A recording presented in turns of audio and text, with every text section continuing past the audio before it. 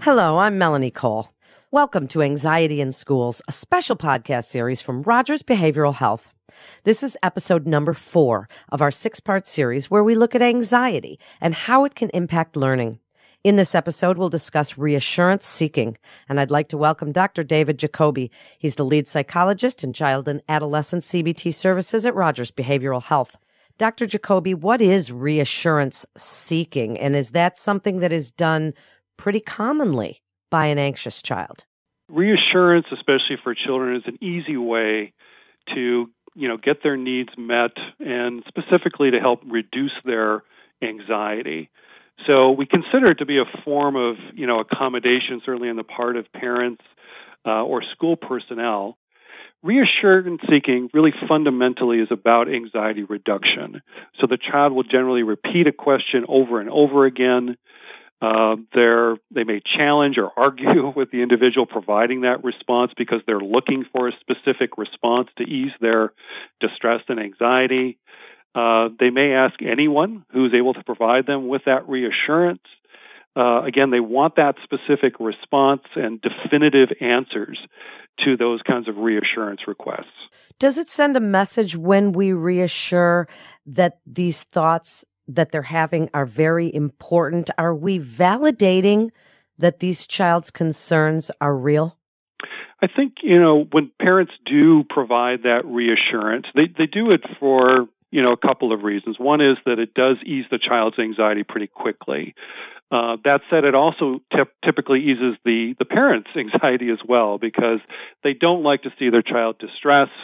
They don't want to see them, deal with this anxiety any longer really than they need to.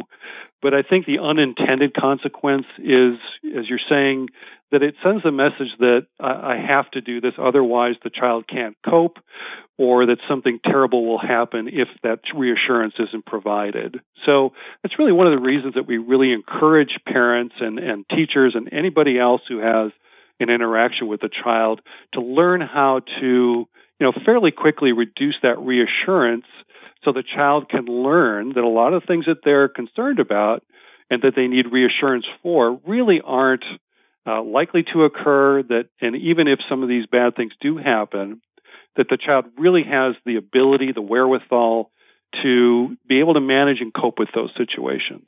Is there a difference then between information versus reassurance seeking? I mean, if our child is saying, is daddy going to be okay when he goes away?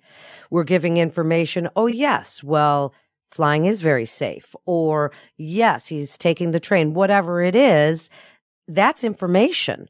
But what about versus reassurance? That's a good question. I think it can be really difficult for families who aren't familiar with anxiety, or even as the anxiety disorder develops. A lot of the questions that kids are asking seem like kind of questions a kid would normally ask. But when we look at the differences between information and reassurance seeking, we do see some differences.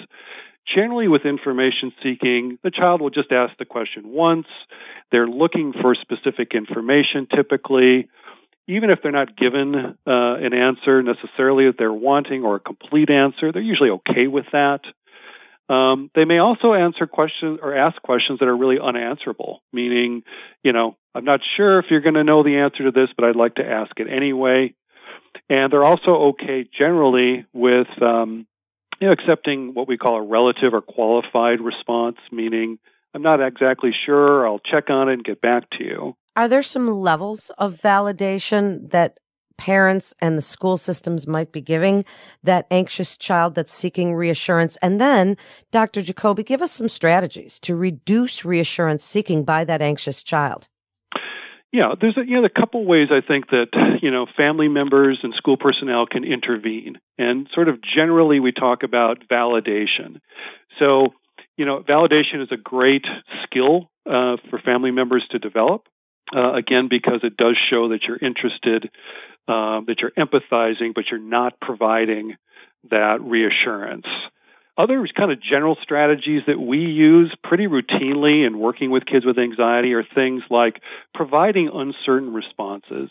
So putting it back on the child by saying things like, what do you think? Maybe yes, maybe no. I don't know.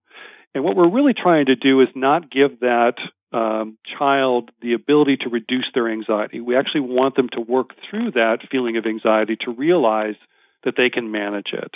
We can also limit the number of worry questions in a given time frame, working, of course, to kind of reduce that over time. We can ask a child also to delay that reassurance. In other words, the child may ask for reassurance about something. We may say, let's wait 5 or 10 minutes and come back to this. And if you still feel like you need to get that reassurance, perhaps we can provide that. But I'm hoping that with some time, you may find that your anxiety about this reduces. And then lastly, I think sometimes with our older teens, they may have very specific goals in terms of participating socially or in sports, moving on to college, for example. And so we may be able to look at sort of the cost benefit or the long-term versus short-term benefits of going without reassurance requests and so forth. Really great information, Dr. Jacoby. So wrap it up for us with some of your best advice as you just stated some of the role model responses and what the parents or school professionals are to do when a child consistently seeks this reassurance, what you want them to know about the difference between validation and reassurance. So wrap it up for us. Sure. So it can be very difficult and very challenging, I think, especially for school personnel to recognize that a child is asking for reassurance. These are kids that may be asking the same sorts of questions again over and over. There just seems to be a change in terms of their, observable anxiety, their avoidance of school or tasks related to school, problems, for example, with being able to focus. And these are changes, again, from sort of previous levels of functioning. So when teachers and school counselors begin to notice these sorts of things, it's certainly good to be able to identify the types of behaviors that are problematic. So is it asking for a lot of reassurance about homework tasks? Is it leaving the classroom repeatedly because of anxiety, feelings of anxiety? And then to have a strategy to intervene. So it might be simple things like providing a very uncertain response, like, I've already answered that, what do you think? Or I'm not exactly sure. It could be, again, limiting the number of times the child's able to leave that classroom, or if they are able to leave, make it very time limited so that the child can kind of regroup but then return to the classroom. Again, you're trying to learn and teach the child, essentially, that they can cope with these feelings of uncertainty, of anxiety, and still continue.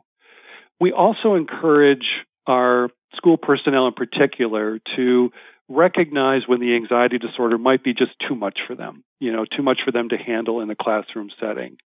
So working with an outpatient provider, working with an intensive outpatient program, for example, can be a great way to get that child the help that they need and then return to the classroom with some support that would lead them to be able to maintain those treatment gains and be able to function effectively in the classroom.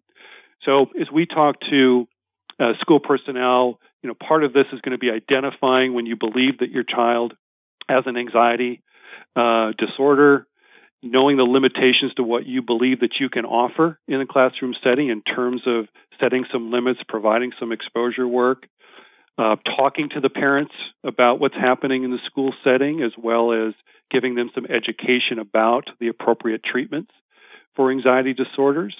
And then, of course, as I mentioned, knowing when to refer out to get that specialized help for the student so that they can, again, be successful in the classroom setting. Thank you so much, Dr. Jacoby, for sharing your expertise with us today. Rogers Behavioral Health is working each day to ensure that those with mental health challenges have access to the highest quality of care and most effective treatment available today. To learn more about the many ways Rogers can help children, teens, families, and schools, please visit rogersbh.org today. That's rogersbh.org.